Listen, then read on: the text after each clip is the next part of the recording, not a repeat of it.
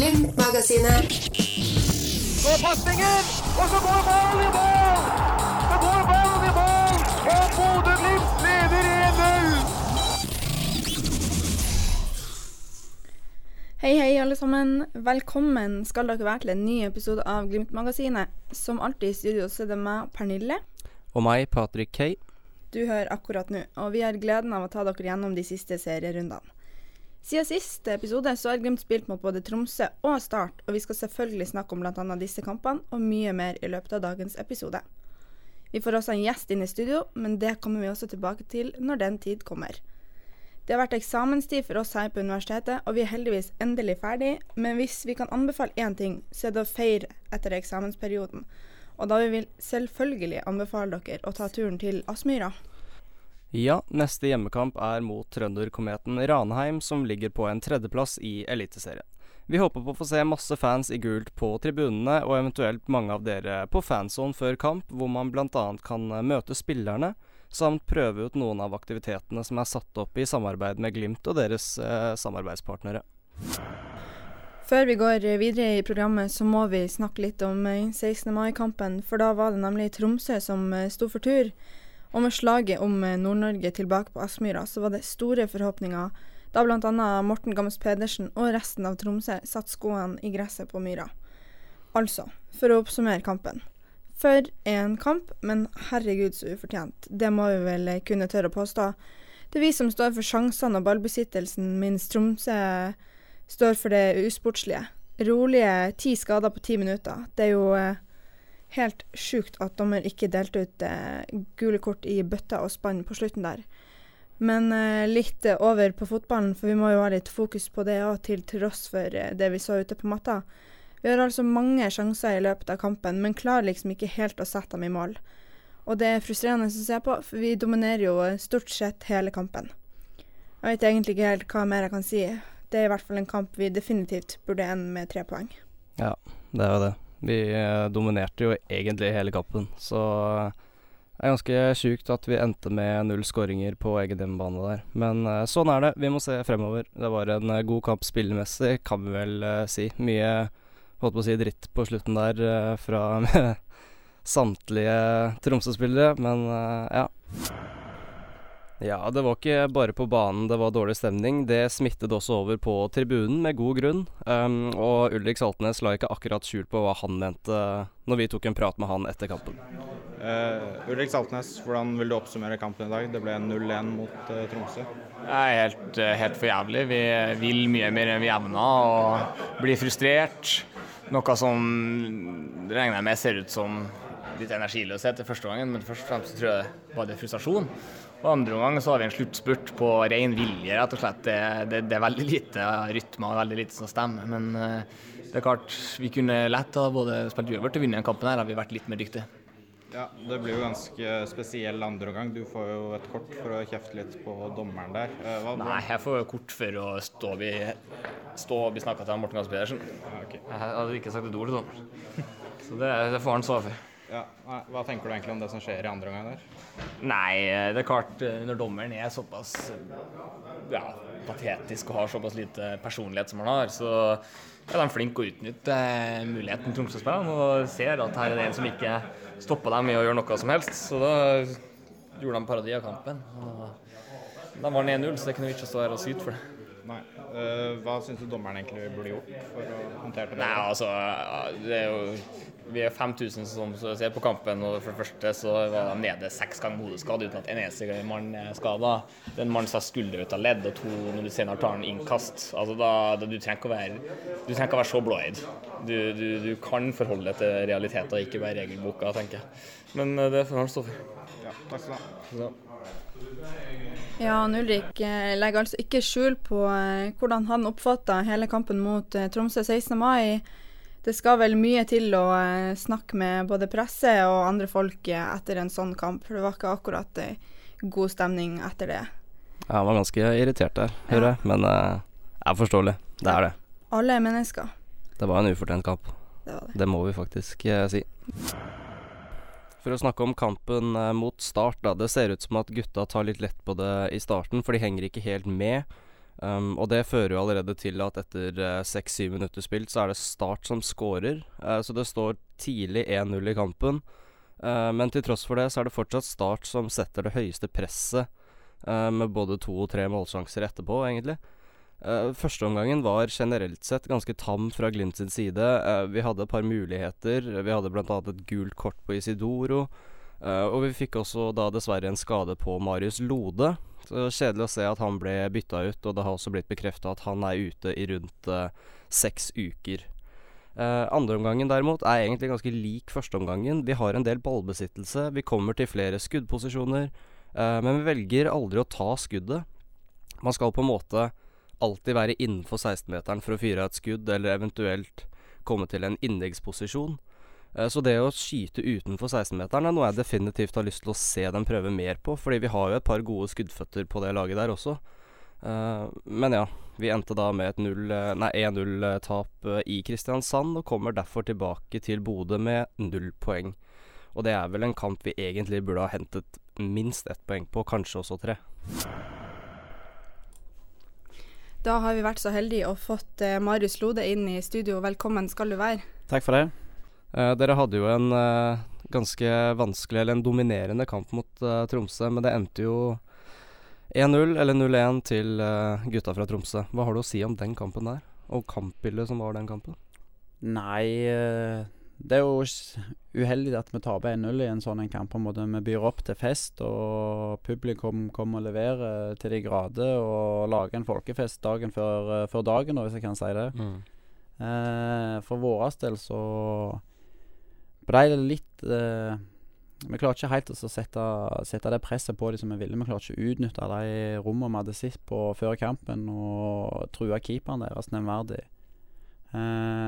Samtidig så blir det vi litt dårlige når vi slipper inn et mål rett før pause. Vi gjør det vanskelig for oss selv der vi må ut og så jage og uansett få et mål i andre gang for å få med oss et poeng. Og de blir kyniske og negative, eller prøver å få oss til å bli negative og gå imot hverandre, blir sure på dommerne, blir sure på dem, og vi blir litt frustrert og vi biter litt på, for det blir såpass oppstykket at vi ikke klarer å få det trykket som vi prøver å gå ut og skaffe i andre gang, selv hvor dominerende vi blir. Så må vi jo bli enda tøffere og klare oss å sette det trykket på målet, så vi til slutt kan få betaling for det, og når kampen ble sånn som den ble, så det jo utrolig kjedelig å ikke sitte igjen med 0 poeng, og når vi har den oppførselen som vi også har i første omgang, som jeg bedre meg merke at folk var litt irriterte for, så forstår jeg at folk ikke er helt fornøyde, og jeg håper de forstår at vi ikke selv er fornøyde med det, og ikke noe vi vil stå inne for. Og så over til den andre kampen da, mot Start. Hvordan vil du oppsummere de 30 minuttene du fikk der, og hvordan kampbildet var generelt? Nei, vi kom jo litt bakpå ganske tidlig til kampen, synes jeg. Vi får et uheldig mål imot oss etter 7 minutter allerede. Og det jo klart noe vi bør unngå etter å ha snakket om å komme oss oppå igjen etter Tromsø-kampen. At vi ikke skal gi motstandere noen ting, og la de på en måte få den positive energien vi vet de kommer til å komme med etter å ha fått nye trener. Men etter det målet på en måte så føler jeg at de slår litt ifra seg. Du ser jo de får et par kontringer, men det jo for vi oppe med alle mann i angrep og vil prøve å skape noe uten at vi helt klarer å sette den største trusselen på keeperen deres, altså på forsvaret deres. Og det jo litt uheldig, men noen kamper så lygger det litt, og vi klarer ikke helt å få de rytmene til å spille ut motstanderen, som vi var veldig flinke til i fjor. Og startkampen jo litt sånn, når de har fått nye trener, så det typisk et lag som vil komme ut spesielt de første 20-30 minutter, og folk kan springe ifra seg for å ville vise seg frem for nye trener, og da kommer de ut med en ekstrem energi, og det en energi vi bør møte dem på. For min egen del så var det jo veldig kjedelig å kunne måtte gå av med skader, men jeg synes guttene sto på ut i 90 og fikk sitt kampen på telefonen inne i garderoben, og jeg lå med foten høyt for å se hvordan det gikk, men det kjedelig når vi ikke klarer å få noen mål på dem. Du nevnte jo at du fikk en skade. Var det hamstring-skade? Ja, så jeg har fått en liten skade på en rift på to av musklene bak hamstringen. Vet du hvor lenge du ute? Jeg så at legen hadde også uttalt det sånn at jeg kunne si det når han hadde sagt i avisen at det er minimum 6 uker. Så får bare ta tid, og så får vi se hvor lenge det blir. Vi gleder oss til du er tilbake. 6 år. Hvordan skal du jobbe fremover for å bli 100% igjen? Du sier jo selv 6 uker. Det er jo en liten stund i hvert fall når kroppen kjennes så god ut som den er. Ja, nei, det blir jo i samarbeid med Frank Risso med fysioen og med Ørjan Nygaard på fysisk trener og få et best mulig fysisk opplegg sånn at jeg kan vedlikeholde formen så godt som mulig og forhåpentligvis komme tilbake før de 6 ukene som de har sagt minimum på, men må ikke forhaste noe, men jeg håper jeg kan få trent godt i mellomtiden sånn at jeg skal stå like godt rustet til å komme tilbake. Du har jo vært en fast karakter i elver nå i det siste. Hva vil du kunne gjøre for å bistå laget med hjelp selv når du ikke er ute på banen selv? Nei, men det jeg kan på en måte, det føler jeg litt med å være rundt laget, bidra med godt humør, skape en god garderobekultur og holde oppe til motet, for det er ofte når det bytter litt imot det er lett for å bli litt negativ og alt dette her, men jeg synes at folk har vært flinke, og jeg håper jeg kan være med og bidra med godt humør og få folk til å innse hvor kjekt det er å spille fotball. Ja, for det har jo dessverre ikke vært mangel på skader i troppen i det siste. Endre Kupen er jo ute på lang tid. Det har vært Erik Wallensten, Vegard Lekvold Moberg, Fredrik Bjørkan har jo knekt et bein, og Thomas Drage og Brede Mo har også vært skadet, i tillegg til at du selv var uheldig her om dagen. På hvilken måte svekket det dere? Det er jo ganske mange spillere. Ja, helt klart. Nei, altså det blir jo, i forhold til på trening og sånn, så mister du jo kvalitetsspillere som skal holde oppe nivået. Og når du jo i forhold til konkurransesituasjonen må klare å holde folk på tå og hev hele veien med å sette trussel på ting, så påvirker det litt, men vi har jo de spillerne vi har, og jeg synes vi har en veldig flott stall og veldig mye gode spillere, så det handler jo om å få spille på de vi har, og når vi, i den konkurransesituasjonen det er også, så vil jo alltid noen spille, så jeg føler folk er klare til å ta over og sette sitt spor da, hvis de får sjansen. Så litt vekk fra fotballen da. Hvordan trives du i laget for tiden, og i Bodø generelt? Nei, i laget trives jeg veldig godt. Veldig fin gjeng. Og en av grunnene til at jeg hadde lyst til å bli igjen i Bodø selv når det at jeg hadde tilbud fra andre klubber, var jo at jeg trives veldig godt i byen. Jeg synes det er en veldig fin plass, og veldig flotte folk i området rundt, og jeg må si jeg er kjempefan av både med midnattssol og når du får sånne dager så er det ingenting som kan måle seg med Bodø. Og så i tillegg til å spille fotball, så studerer du jo. Ja, så jeg satser på, jeg mangler et fag nå, så jeg fullført bacheloroppgaven, eller bachelorgraden da, så jeg forhåpentligvis kan få begynne på en master her på Universitetet i Nord. Hva liker du å gjøre i Bodø utenom å spille fotball og studere? Nei, det blir jo at vi blir en del med de på laget da. Blir møte for eksempel så Thomas Drage, så jeg er veldig mye med Vegard Lekvold Moberg og Erik Wallensten, jo det jeg har hatt mest kontakt med på fritida da. Selv om med et lag som går alle godt i lag, så er det alltid noen du har et ekstra godt bånd til der. Ellers så blir det, jeg synes jo det er kjekt med frisbeegolf. Jeg er ikke så god ennå, men jeg håper jo at de finere dagene kommer, at det kan bli litt bedre ut av det. Jeg har selv prøvd frisbeegolf. Jeg synes ikke det var noe lett. Det er jo, jeg tror selv jeg bare sleit med å se selve målene, for dere er vel i parken og spiller? Stemmer det. Patrick, har du prøvd det? Jeg har prøvd det. Jeg har egentlig ikke tenkt å prøve det igjen, for jeg var ikke så veldig god på det. Nei, du skal tro det er veldig enkelt på en måte, for det er jo bare å hive frisbeen, tenker du, men han går nå sine ville veier et par ganger. Han gjør det. Og så når vi er litt vekk fra fotballen, så var det jo nettopp 17. mai.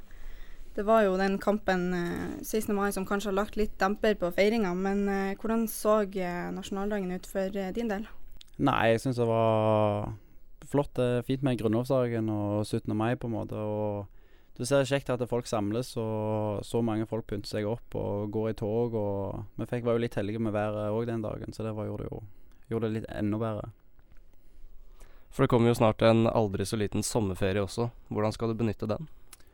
Nei, den blir jo benyttet litt annerledes nå enn jeg hadde tenkt. Før var det jo å opprettholde formen, men nå vil jeg jo bruke ferien til å kommer han tilbake i en veldig god form og blir klar da 100% til etter ferien.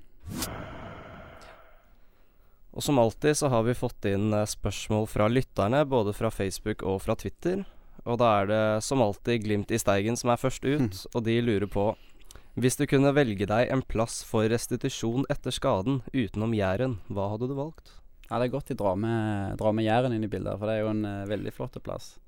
Det er jo så heldig at jeg ikke har fått vært i Steigen selv ennå, men jeg har hørt veldig mye fint fra de lokale her oppe, så ikke for å smiske der, men hvis jeg har et par ekstra dager av på en måte der jeg ikke kan være med fotballgrupper og trene, så hadde det vært fint å få tatt en dag eller to ut og sitt Steigen. Og så har vi fått et spørsmål fra The Stig på Twitter, som spør: hva ønsker du selv å bli bedre på? Han legger også til at du allerede er en veldig bra spiller. Ja, da må jeg først si takk for det, og så... Nei, jeg synes jeg har tatt steg i år, både med ball og i posisjoneringsspillet mitt, men jeg synes jeg har en del å gå på ennå i hovedspillet mitt. Både inn i egen boks, men også i timing og i forhold til å bli enda råere på hodet.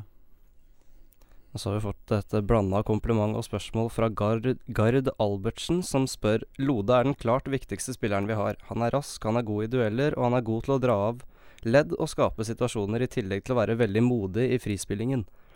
Kunne du sett for deg å signere en 5-årskontrakt, spør han. Ja, så det må jeg jo si takk igjen nå for fine kompliment. Det er jo ikke noe imot å signere en kontrakt. Som sagt så trives jeg jo veldig, veldig godt i byen.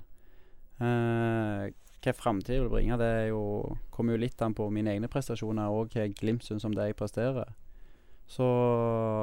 Men som sagt så har jeg jo ikke noe imot å være her i Bodø, og jeg er veldig glad for at jeg tok sjansen på å bli. Så har vi også fått inn et spørsmål fra en medspiller, Vegard Moberg, som har vært aktiv de siste ukene nå på spørsmålet, synes jeg. Ja. Han spør: hvilket ord har 4 bokstaver og blir kortere når du legger til 3? Ja, det er typisk han nå skal prøve å få meg til å se dum ut her på radioen her, men det må bli kortere. Stemmer. Kortere. Kortere er riktig så. Yes. Ble jeg ikke lurt denne gangen.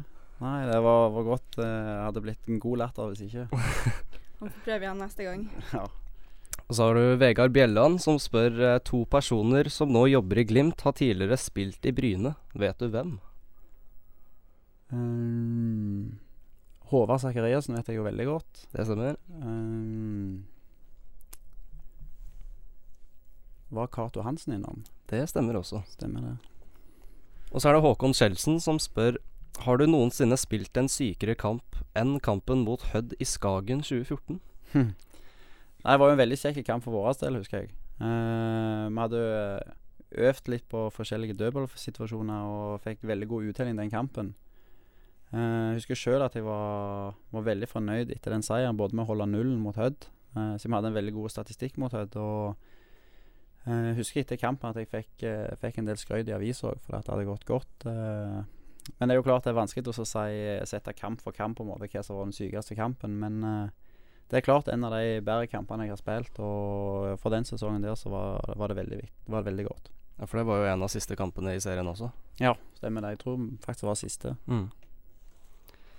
Videre så har vi Øystein Falk, som spør: litt utenfor fotballen, hva er dine topp 3 filmer å se hjemme på en regnværsdag? Den er vanskelig. Jeg ville jo gått for Gladiatoren i hvert fall. Og så ville jeg ha gått for, jeg er veldig glad i filmen Warrior med Tom Hardy. Og så må jeg jo, altså det er litt vanskelig med tanke for før kamp kan jeg ofte se Batman-filmer. Men på en regnværsdag så blir det jo litt annet humør enn å sitte og fyre seg selv opp med å se actionscener og dette her, men jeg er veldig glad i filmen Inception også. Utrolig bra film. Og så har vi Per Magnus Johansen, som spør: hvordan er stemningen i troppen akkurat nå? Nei, det er jo litt blandet på en måte, for stemningen må vi jo prøve å holde oppe. Vi må jo prøve å holde humøret oppe. Vi kan ikke like grave oss ned, men det er jo klart, det er jo litt preget på en måte med en gang det går litt imot, og du ikke får det resultatet du vil ha, for det tærer jo på oss også som har det som jobb å levere resultat. Men tatt i betraktning så synes jeg folk ser positivt på det, og er klar på en måte til å angripe oppgaven som venter nå mot Ranheim til helga, og ser for oss at vi kan få en god kamp der. Og så har vi Kristoffer Smedås som spør: hvis du ekskluderer frisparkskyttere, hvem har de beste skuddføttene i Glimt? Jeg synes jo Patrick Berg har en veldig imponerende skuddfot. Han har en litt sånn blanding av Drogba og David Lewis nesten, når han skyter av og til. Samtidig så Martin, som har en veldig bra frisparkfot, så har han jo et enormt trykk i foten som kommer godt med på vanlig skuddtrening.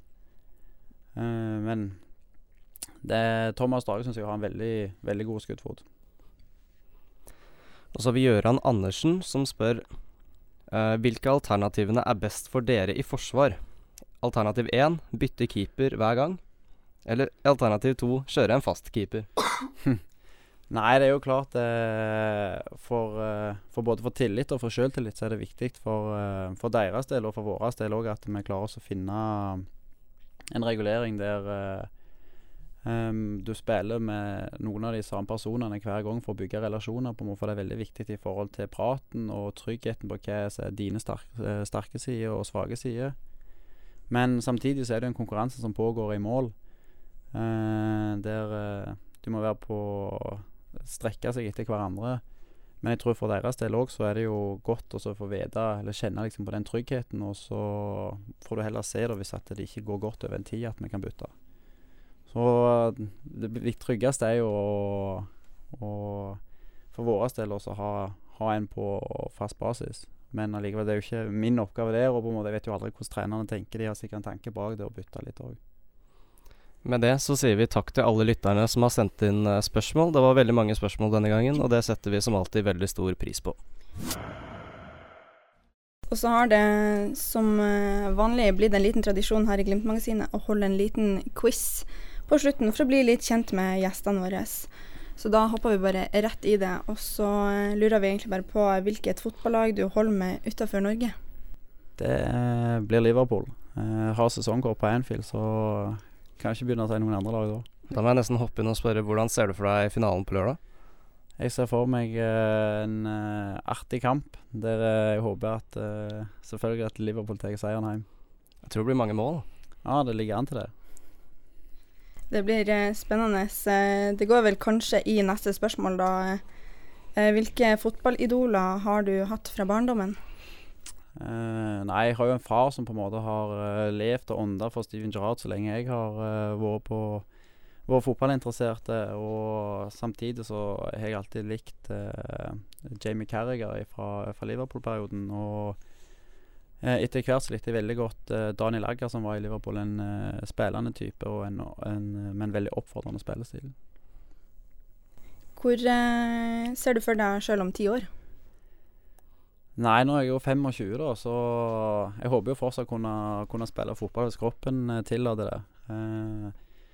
Hvis ikke håper jeg jo å være i jobb og kunne bli ferdig med utdanning og være fornøyd med en god jobb, helst innen økonomi eller med noe business å gjøre. Ikke noe trenerrolle etter hvert på det? Nei, ikke helt på den type trener. Jeg kunne fort ha likt å blitt enten fysiske trener eller å være hjelpetrener, men sånn hovedtreneroppgave, det er ikke noe jeg ser for meg selv å jobbe med. Hva er god fotball for deg? Nei, det er jo et litt vanskelig spørsmål. Det er veldig sånn komplisert på en måte, for god fotball handler jo på en måte om å skåre mer mål enn motstanderen. Jeg er jo veldig fan av måten Liverpool spiller fotball, med 3 angrep som er veldig aggressive og er signalspillere for de andre som er på banen. Og jeg synes jo når du har spillere som er litt oppfordrende, så får du en trøkk i resten av laget og en trygghet i laget som gjør at alle blir veldig sånn oppgaldret og kjører på. Samtidig så synes jeg det er veldig fint å se på sånn som City spiller fotball. At du har mye forskjellige pasningsalternativ, og et spesielt mønster som går seg igjen da. For jeg synes det ræva kjedelig å se på United. Men samtidig så det jo, jeg ville heller vunnet 10 kamper på rad 1-0 enn å vunne alle 5-4 og dette. Hvem vil du nevne som nøkkelspillere for Glimt? Jeg synes han som jeg har hatt som makker nå i siste kampene jeg har fått spille så langt i år, Martin Bjørnbakk, en bærebjelke i laget og en vanvittig god fotballspiller. Samtidig så synes jeg vi har José Angel, hvis jeg skal trekke frem noen der, så en veldig smart spiller. Kan se ut som det går litt tregt og sånn av og til og alt dette her, men har et fotballhove og en pasningsfot som vi sjelden ser ellers her i Norge. Hvem den verste motspilleren du har møtt, og hvorfor? Nei, det er ikke så lett å si der, men jeg husker den ekkeste jeg spilte mot, det var Øyvind Hoaas som spilte i Sarpsborg. Og da spesielt for 2 kamper der vi leder 4-1 mot Sarpsborg. Og så slår de opp på 2-metersmannen som både sterk og teknisk, og fikk kjørt meg litt både heimekampen og bortekampen, og husker jeg fikk litt tyn i garderoben etterpå, for jeg hadde mest sluppet inn i kampen igjen. Og synes alltid det var vanskelig å fange han opp, så det den spilleren på en måte jeg kjenner sitter igjen med at det har vært veldig vanskelig å spille mot. Ja, og så i tida i Glimt fjorårets sesong, det ble jo en praktsesong. Hva ditt beste minne fra fjoråret? Nei, opprykket, det kom jo ikke foruten opprykket. Når vi sikret opprykket her hjemme mot Florø var jo en parademarsj for våre del når det først sånn som kampen utartet seg, og Brede kom tilbake på fotballbanen og fikk seg et mål i samme kampen, når du så diskolyser i slutten av kampen oppe i losjen, og sånn sitter igjen. Samtidig så det var mange kjekke kamper opp igjennom, og første seriekampen var jo litt spesiell også, for jeg har jo ennå til gode for å skåre mål i seniorfotball, og dette var kanskje det nærmeste jeg var hele året, der jeg fikk en heading på mål som ble reddet til corner, og jeg hadde jo tenkt at når jeg ikke har skåret på 5 år i Bryne, så hadde det vært kjekt å skåre i første seriekamp for Bodø, men sånn ble det nå ikke. Det kommer når det kommer. Hva ditt beste minne som fotballspiller generelt? Ja, sier det. Jeg synes jo det var veldig kjekt øyeblikk. Altså, nå var jeg jo linket til Viking, og på en måte jeg har ikke noe imot Viking selv om jeg Brynegutt. Men når vi slo Viking i cupen som Brynespiller i 2013, det var å stå ganske høyt samtidig som å bli kalt opp til U21-landslaget for første gang samme år, der jeg mest trodde at treneren tullet med meg når han tok telefonen og ringte, så ja, samtidig så det jo opprykket. Hva legger du i det å blø for drakt da? Nei, for min del så mener jeg det den så at du har en oppfordrende spillestil, du tør å hive deg inn i dueller som andre ikke har lyst til, når du begynner å få vondt, og at du fortsetter å springe, at du ikke legger deg ned og synes synd på andre, men at du står på for laget, og ja, altså når du tør å stikke hodet frem og ta den takling som trengs på en måte, ikke på en feig måte, men på en skikkelig måte, så synes jeg du en oppfordrende spiller, og en spiller som blør for drakter. Hvis vi tenker litt på prosedyrene før kamp, har du noen ritualer for i hvert fall hjemmekamp? Nei, egentlig ikke så mye. Jeg liker å gå meg en tur på kampdag bare for å komme meg ut og lufte meg litt, og ikke bli sittende inne hele dagen. Ellers så går jeg bare og sitter kanskje og ser en serie, eller ligger og venter, snakker med kompiser og gjør meg klar. Veldig avslappet forhold før kamp? Ja, jeg liker ikke så godt å gå og tenke på kampen, for det det som gjør meg stresset, så jeg liker å være litt opptatt med ting og få snakke og få lufte meg litt. Og så kan vi ta 2 spørsmål utenfor fotballen. Hvem mener du personlig har best drag på damen av guttene på laget? Ja, nå blir det jo krig i garderoben hvis at jeg drar frem han ene og ikke han andre, men jeg synes jo vår spanjol har et veldig godt dameteke når han kommer med den spansk-engelsken sin og snakker litt, så dåner jo nesten jenten når de aktiviserer han. Hvem best på kjøkkenet av guttene, hvis du har spist hjemme hos noen på laget? Nei, der tror jeg må bli vår nye bergenser, Erik Vollensten. Han veldig dyktig på kjøkken og elsker å prøve noen nye ting. Hva det han har laget til deg? Han lagde faktisk, når han lagde en sånn hjemmelagte pizza her for ikke så lenge siden, så må jeg si jeg var imponert. Samtidig så sendte han meg bilder av at han hadde prøvd en afrikanske rett. Han hadde lagt noen egne lefser og skjært opp ting, og ja, det var... Jeg smakte det ikke for at jeg hadde besøk på en måte, men jeg må jo si jeg var så litt skeptisk ut, men han sa når det var godt, så... Han sniker inn litt selvskryt når han kan. Ja, men veldig jovial og jordnær type, men på matveien så pleier jeg å få en del bilder av han. Neste kamp den spilles på Aspmyra nå på søndag mot trønderkometen Ranheim. Du får jo dessverre ikke bidratt med noe ut på matta, men du kan jo kanskje si litt om hva det er som gjøres for at laget skal reise seg igjen og kjempe om 3 poeng. Ja, nei, det blir jo veldig å omstille. Snu om på en måte og ikke tenke for mye på de siste kampene som var med det negative der, men å ta denne kampen for det det er. Ranheim er et lag som har overrasket veldig så langt i sesongen. Et enormt kollektiv som leverer gode resultat.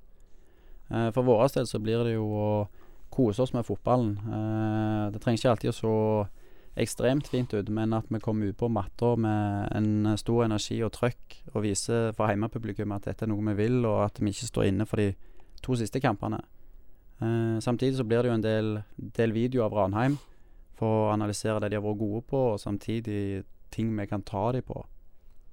Jeg vet ikke om jeg husker 100% riktig, men jeg tror det ble 3-3 forrige gang Ranheim kom på Aspmyra. Så det er jo lagt opp til en ganske spennende kamp. Vi håper jo, til tross for ikke så sykt positive resultater i den siste tida, at folk vil møte opp på Aspmyra. Det er jo en del som er litt skeptisk til om det vil løsne seg for Glimt. Hva har du å si til de som kanskje vurderer å ikke komme på Aspmyra på kampdag? Nei, jeg forstår jo at folk på en måte er skeptiske og kan være litt irriterte. Samtidig så synes jeg fotball er ferskvare. Vi jobber så godt vi kan på trening hver dag for å bli bedre, og vi leverte en veldig god sesong i fjor der vi spilte veldig underholdende fotball, og vi har vist hva som bor i laget. Jeg kan forstå at det er lett å si at når vi leverer dårlig så er det bedre å bare sitte hjemme og bruke pengene på andre ting. Men samtidig så betyr det utrolig mye for oss ut på banen og det at vi ser det er mye folk der. Og det gir oss litt ekstra energi, og på en måte for våre del så håper vi jo at folk kan assosiere Bodø-Glimt med en kjekk opplevelse og ta med en plass og ta med seg familien og se fotball. Med det så håper vi at flere tar turen til Aspmyra på søndag, og så sier vi takk til vår gjest Marius Lode. Vi får ønske deg masse god bedring og lykke til når du til slutt kommer tilbake på banen. Tusen takk for det. Og med det så var episode 5 av Glimt-magasinet over for denne gang. Tida går fort i godt selskap, Patrick. Ja, og da får vi vel takke igjen Marius Lode som stilte opp denne gangen, og ønsker han god bedring fremover. Neste hjemmekamp er som sagt mot Ranheim, som spilles på Aspmyra førstkommende søndag. Og for å ta tipset til Marius Lode, så håper vi på å få se alle dere der i gult. Og med det så er det, som nevnt tidligere, sommerferie for oss her i studio. Vi er tilbake før du vet ordet av det. Og imens så håper vi at dere kan nyte de andre tidligere episodene som ligger ute både på SoundCloud og på iTunes. Det var det vi hadde for denne gang. Vi høres i neste episode av Glimt-magasinet.